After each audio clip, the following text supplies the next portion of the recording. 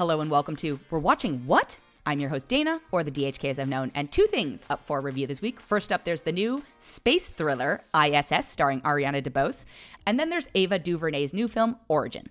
First up is a film called I.S.S., and you might be asking yourself, why have I not heard anything about this film? And there's probably a decent reason for that. I actually don't dislike the core concept of it. It's the idea that, a US and a Russian crew are up on the International Space Station, and then a war breaks out, or a conflict happens on Earth, and they're both told by their respective governments to take over this key asset by any means necessary. Now, does this idea feel like it probably would have played better in like the early 90s, late 80s? Yeah, it does. It's also strange because I think this filmed in 2021, and so the U.S.-Russian conflict is obviously like, one, there's so much historical context for that, but two, fresher than it should be, but this movie doesn't acknowledge it, and so it's like, it's dancing around these adversaries. For the Americans, you have Ariana DeBose, John Gallagher Jr., and Chris Messina. And for the Russians, you have Maria Mashkova, Pilo Asbike, whose name I'm pretty sure I just butchered. I'm so sorry. You will recognize him from Game of Thrones.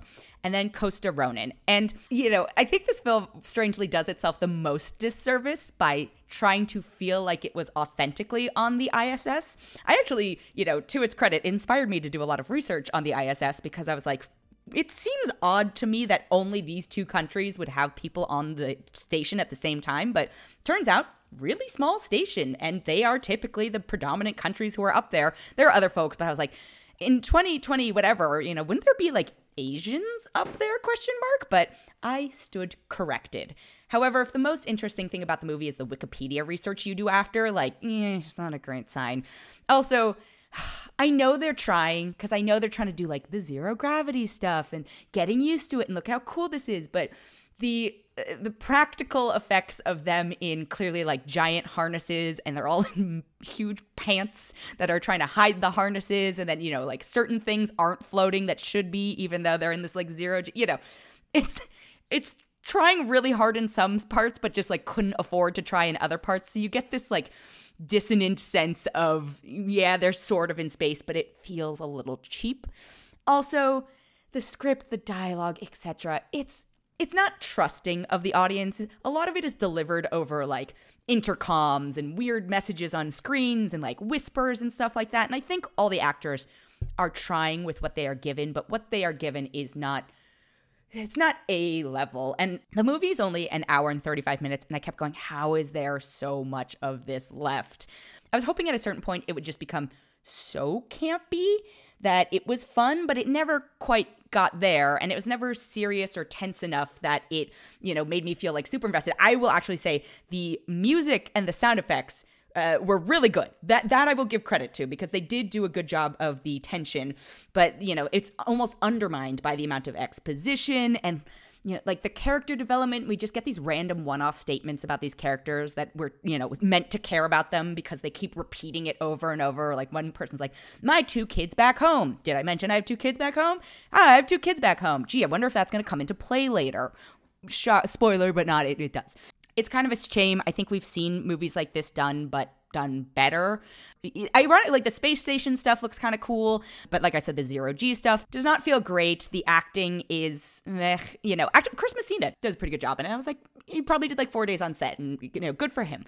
But yeah, I overall found myself pretty disappointed by it. I actually didn't go in with high expectations, but I don't know who I would say to watch this movie. I could see this being like a fine background watch, when it comes out on streaming probably at some point, but I don't feel the urge to tell people to run out to the theaters to see it. And I'm sorry to say that because I know it's hard to get a movie done. I get the sense this like went through some troubles with like release dates and all this stuff, and it just kept getting pushed. But yeah, overall, I'm going to give it a 2.4 out of 5.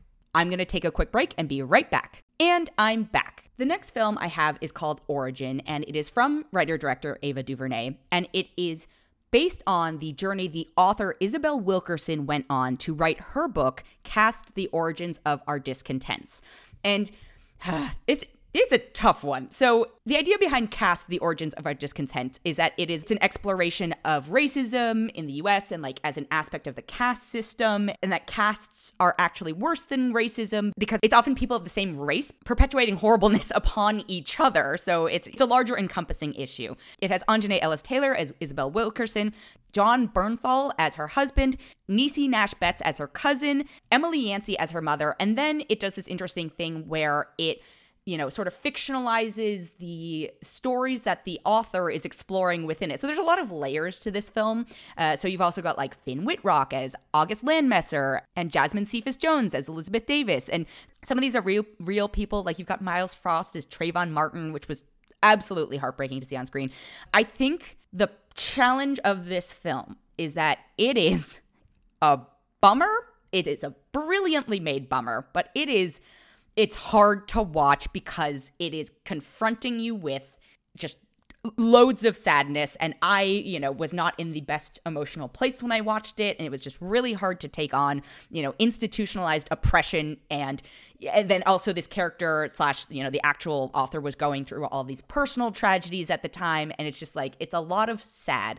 And I think the thing that I encourage people to go see Origin, just know you need to have, the emotional capacity to see it. I think what frustrates me is that the people who need to see this movie, or particularly the people who need to read Cast, The Origins of Our Discontents, are not the people who are going to bother to see it. And that frustrates me because it's a very educational piece as well, which it's always tough to be like, hey, do you want to learn something? Go to the movies right now. Like I said, it's a tough one. People have been talking about it for a while. It kind of technically came out last year, but it's getting its wide release now. I encourage you to see it. I warn you that you need to be prepared for it. I encourage you to spread the word about it because the performances in it as well are heartbreaking. I think the one thing that I maybe would give notes on is the way that it sort of pings around and weaves together the stories that are like the research within the story and then her own personal tragedies and like all this other stuff. I would have maybe considered reordering them, but at the same time, like it is a gut punch of a movie in a complimentary way. So if you have the ability to see it, I would recommend seeing Origin. I am going to give it a 4 out of 5. That has been it for this episode. Thank you so much for listening. If you enjoyed it, we would love it if you could leave us a 5-star rating, a review, or even consider subscribing.